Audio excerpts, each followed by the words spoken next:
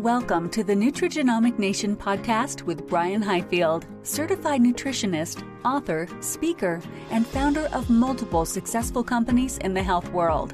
Brian is known for educating healthcare professionals and others on improving their health and their life through breakthroughs in nutrition, technology, and biochemistry. On the podcast, Brian interviews thought leaders in the world of nutrition and natural health.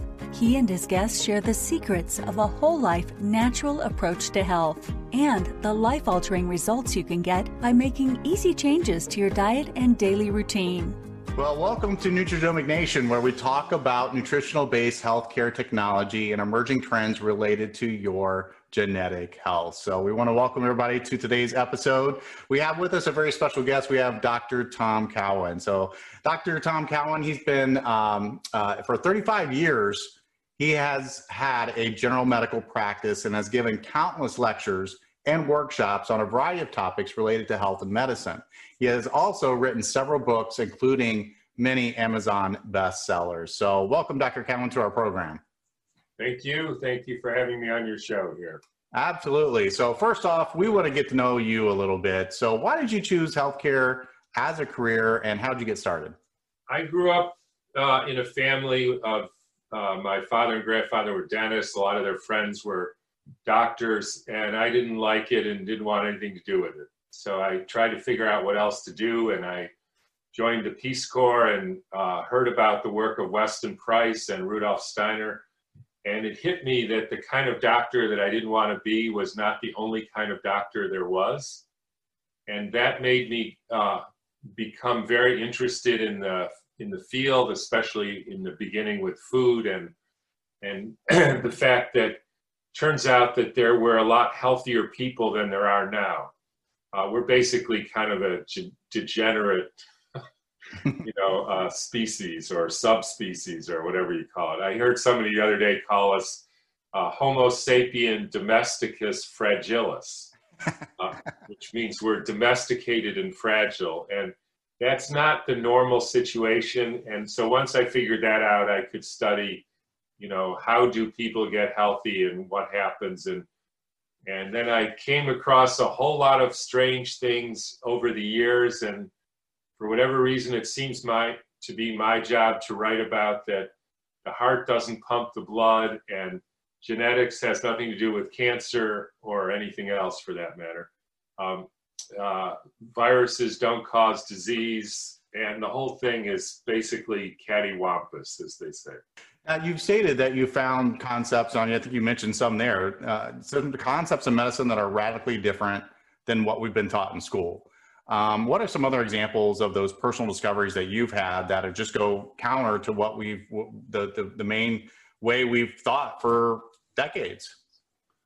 I mean, those are some main ones, and the one that's most sort of up right now is the idea that bacteria or viruses cause disease. And the fact of the matter is, as shocking as it was for me to find out this, and as shocking it is for people to hear, there is literally no experimental evidence that proves that isolated bacteria or virus cause disease. And in fact, this goes all the way back to Pasteur, who, he was one of the first to be a proponent of the germ theory. The germ theory means, you take an animal who's sick, say with anthrax, and then you can actually take out the anthrax bacteria from that sick animal, because you do find bacteria in sick people or sick animals. And then he purified them as any normal human being would do to find out if that's the cause.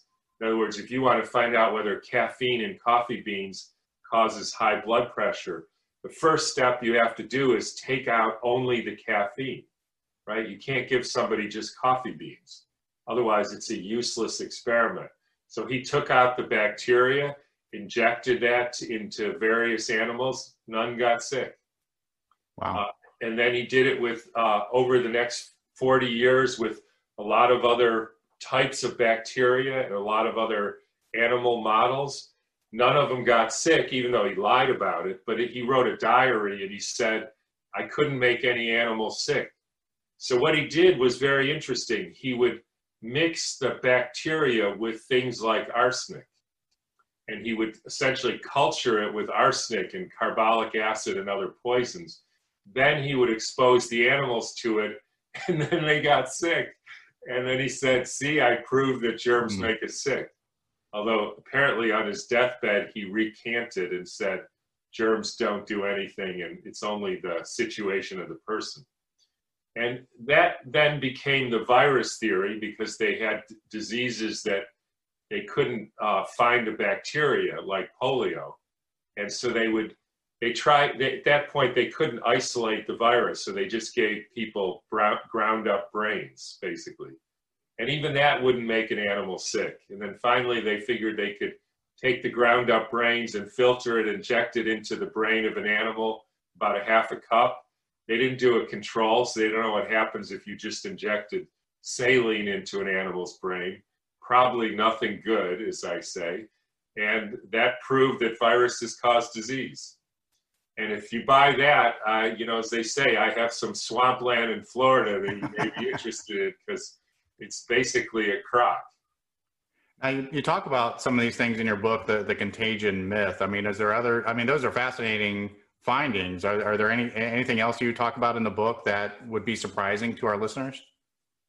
I mean, I hope everything would be surprising, because when I came into, and I was, a normal guy growing up in suburban Detroit. I happened to be a really good basketball player and a golfer. That's my background, basically. I was good in science, not great, but, good enough. And the only thing is, I like to say that because I ended up thinking that my father and his friends didn't actually know much. And I think that was a huge gift to me, because these people who were, supposed to be authority figures, right? You're supposed to look up to them. I realized early on they didn't know squat. and so I didn't grow up thinking that people in authority actually are right. I mean, it's possible they're right, but just because they are, I didn't believe that. So, I started looking, I have to prove it for myself. And, you try to prove a whole lot of things, and a lot of them are in the book, and a lot of them are in the other books. Like, I don't believe that blocked arteries cause heart attacks. And mind you, as I say, I didn't make any of this stuff up. The biggest study that's ever been done on that subject, a guy named Giorgio Baroldi, an Italian pathologist who studied on autopsy, people who died of heart attacks. And he said exactly 41% of them have any evidence of plaque at all. And of those 41% who have evidence of a blockage in the artery leading to that part of the heart that died, half of the blockages come after the heart attack, not before. So if you can still do math, which unfortunately most doctors can't, that means 80% of heart attacks, there is no evidence of any plaque at all. So what happened to them? I mean, those are just, the facts, well published, well documented. There's never been a study that shows bypasses or stents do anything for people. And so that means that a therapy based on unblocking plaque doesn't actually work. And then, you can move on to, cancer is a genetic disease, or any genetic disease. I mean, like, think about this. In my residency in medical training, right? So I'm a regular medical doctor, or at least I was. I retired now. We were told that you get this gene mutations and then you get sick, period. Right? That's how it works. Yeah. Well, let's take the classic example of a gene mutation causing sickness. The most classic example is sickle cell anemia, right? You've probably heard of that. Yeah. They have a genetic mutation which causes a deformity of their red blood cells. The red blood cells, then, because they're deformed, they clog up in your joints and make your joints painful and swollen. That's called a sickle cell crisis, right? Mm-hmm. That's what we all are told. That gene causes disease. So in all my training, because it was in Michigan, basically, so it wasn't in Africa. And then we're told that this mutation is adaptive because it helps you not get malaria, right? Everybody knows that. Every high school biology student knows that. So here's a question I could ask you. So the only person I ever saw with sickle cell crisis was 23. I asked him, how was your health before this? He said, totally fine. I said, what happened? He said, I don't know. I just was going along and then I got, so here's my question. If he had this genetic disease from birth, how come he was fine for 23 years? You know what the answer is? What? I don't know. But I know it's not his genes. Yeah. Because he had the same genes, and then we gave him some ibuprofen, and then he got better, and then he was fine again. Now, here's another thing, and this is a little bit uncorroborated, but I've seen one study done by Walter Reed, right? Mm-hmm. Famous Walter Reed Hospital. So he was interested in studying malaria because a lot of the U.S. soldiers in places like Panama and places were getting malaria. So he goes down there, and the theory is malaria is transmitted by mosquitoes, right? Everybody knows that. So you have somebody with malaria, and they have this organism in their blood, and the mosquitoes suck it out, and then they go to somebody else, and they bite somebody else and transfer the organism, right? Mm-hmm. Now, the background of this was, I remember my grandfather, who was basically an alcoholic, although he was a good guy. He used to drink about a liter of vodka a day. Wow. And he used to show us that the mosquitoes wouldn't bite him. He would hold his arm out, and mosquitoes would go bang, bang, bang, and then they'd fly away because apparently mosquitoes don't like vodka. Because I think about half his blood was probably vodka.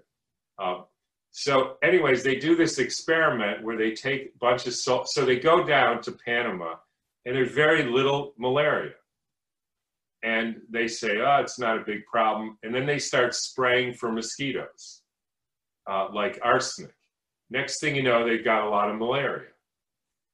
And why? I think it was because it was arsenic poisoning. And so then they do an experiment. They take soldiers who have malaria, right? So they have the, quote, organism. Mm-hmm. And they put their hand in a box, and they put some mosquitoes in there and seal the box. And you know what happens? The mosquitoes won't bite their arm. Why won't the mosquitoes bite their arm? My theory is because they read the contagion myth, and mosquitoes are smart, and they realize that there's something wrong with these people's blood. It's got some poison in it, and I'm not drinking that because I might get sick. Yeah. But here's the thing. If a mosquito won't bite somebody with malaria, then how the heck could it transfer to somebody else? Right. And so the whole thing is a huge house of cards, which if actually anybody bothers to do experimental evidence would find out that it's all just nonsense. And yet we all believe it because we were under a spell. Yeah. And you talked about, growing up, just not believing people in authority because they're proven to be wrong in a lot of cases. And so you've kind of asked these questions that are counter to what most people believe and finding obviously evidence against that.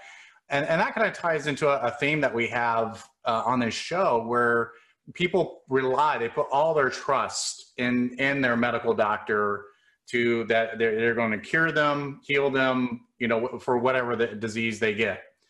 And what would you change about how people look at their health and that model? Well, first of all, I wouldn't go to a doctor. Let me give you some examples. People come to me, or used to come to me. I have to keep changing. And they used to come to me, and one of the things they would say is, I'm coming to you because my doctor doesn't know the cause of my disease. Now, you have to know this about me. I'm a little bit of a smart aleck. and maybe even a lot of a smart aleck. So you just have to bear with me. So I would say to them, what disease does he know the cause of? Think about it. Rheumatoid arthritis? No. Heart disease? No. Except he thinks it's from eating too much fat, even though, interestingly, in 1920, when there was almost no heart disease, the main health foods were butter, eggs, and cream. Right. So the only time they think they know the cause, it turns out they're wrong. What about cancer? No. What about strep throat? Well, they think that's from a bacteria, but it turns out bacteria in nature just eat dead and dying tissue. And nobody thinks maggots kill the dog. And nobody thinks, if you do a study, they do think this, but if you do a study and take out the strep and inoculate them onto somebody else, they don't get sick. So he's wrong about that. So the fact of the matter is they don't know any time when, the cause of your disease. Why should this be any different?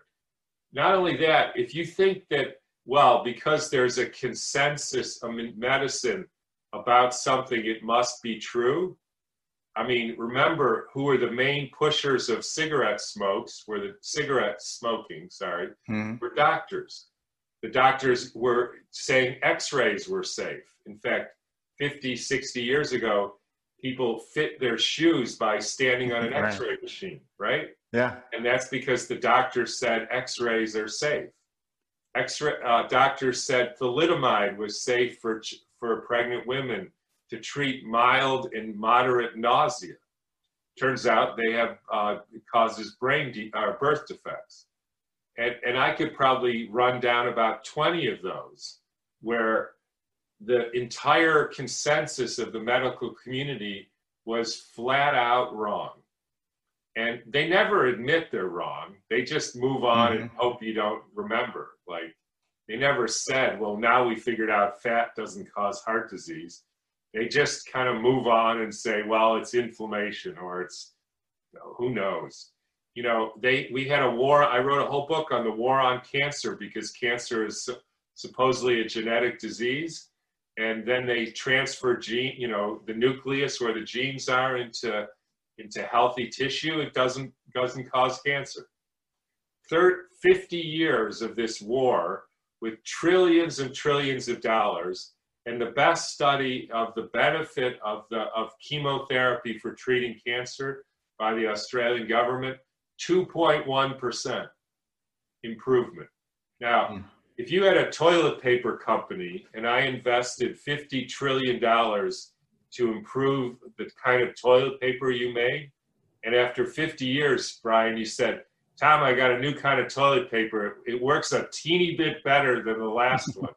I'd say, what the hell? I gave you $50 trillion and all I got was a toilet paper that smells a little better. I mean, instead of 2-ply, they had 2.2-ply. That's it. Yeah, I mean, this is ridiculous. And all we're told is, give us another trillion and we'll figure this out. The problem is they have no conception of life. They have this ridiculous theory that human beings are made out of substance only, which even the physicists don't think that. They think we're made of particles or waves. And it depends whether you look at it, and how a particle or a wave made of basically nothing makes a foot or a chair is anybody's guess as far as I can see. The whole thing is based on nonsense. It's a spell. So we're living in a modern world where there's all this energy around us. I mean, everybody's got Wi-Fi in their house. There's been advances in wireless communication, and we've got microwave beams, towers all around us, things like that. And that certainly has had an impact on our health. I mean, what are some of the potential impacts of that technology? So we're basically made out of structured water.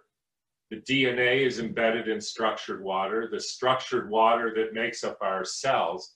And when I say that, I mean, if you look at a tissue, we're told it's 70% water, right? And so if you ask which form is it in, that's what I asked in medical. Is it ice? No. Is it steam? No. So it must be liquid. So in other words, if I poke you with a pin, you're going to squirt water out, right? Yep. Except that doesn't happen. I used to be an ER doctor. I saw people bayoneted and shot. You know how many people I saw squirting water out of their body? None, even though we're told it's 70% water. It's because the water is in the form of a gel, like Jell-O. And if you poke Jell-O, it doesn't squirt out. And that gel is the receiver for all these things you're talking about. Thoughts, feelings, chemicals, hormones. It organizes the DNA. It creates a charge. It makes us living beings. And if you put microwaves or you put your cell phone or wireless next to a gel, it will melt it and it become liquid by about 15% immediately. And that means you will be sick. And I don't mean that maybe you'll be sick. I mean, if you use wireless devices, if you're exposed to millimeter waves, you will get sick. It's just a matter of how much and when. And you can believe me or not, but that's clearly what the studies show. So we're in an existential crisis right now. We're either going to roll out even more of these millimeter waves, which is, you know, how does a microwave oven work? It works by heating the water molecules, right? Mm-hmm. That's how it heats up your coffee. So it's going to heat all the water molecules in your body, which is 99.9% of the molecules are water molecules. You never hear one thing about water in medical school or any residency. Doctors know nothing about water. They don't even know what form it's in. And now we have a technology that's essentially melting your water. And if you think anybody out there that you can do that safely, you are delusional. Wow. And so here's a question. I just kind of formulated this in my head. I had a different question for you, but based on our conversation here, let's say that you were asked to speak to some people that are concerned about their health. And what would be the main points you would give them if their main concern is preventing, staying healthy as long as possible, preventing any future disease in their body? What would be some of your main points or instructions for them? So, A, read Nourishing Traditions diet so you know what to eat, so you're not starving. And B, stop poisoning yourself. And then I could give you a list of glyphosate, aluminum, vaccines, pharmaceutical drugs, statin drugs, EMF, wireless devices, dirty electricity.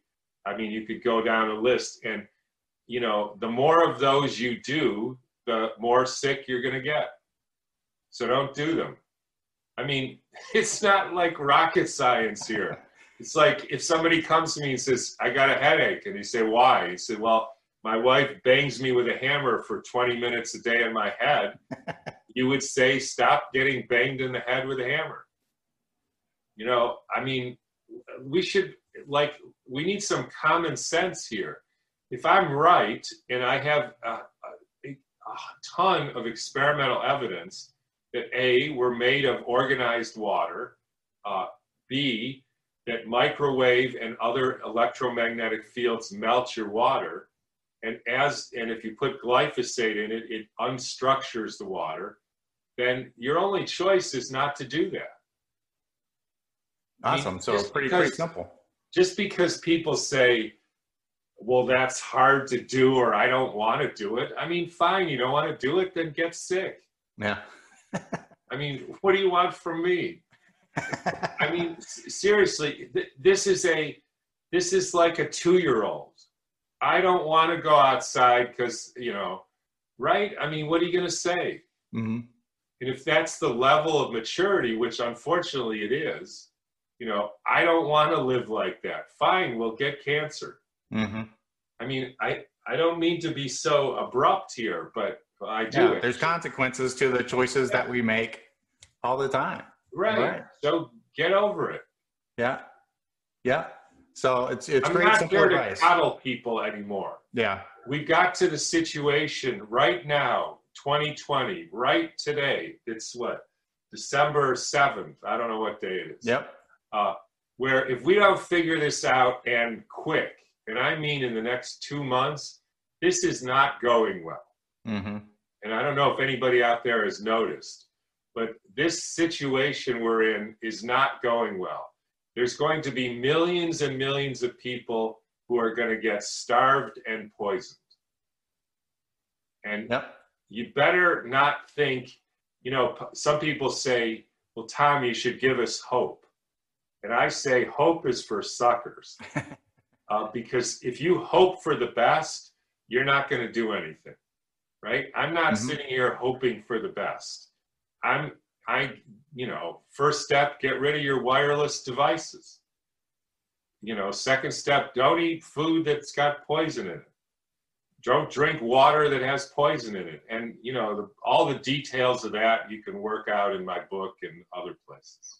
So speaking of that, where can our audience go to learn more about some of these topics? I mean, you have several best-selling books. Where can they find them?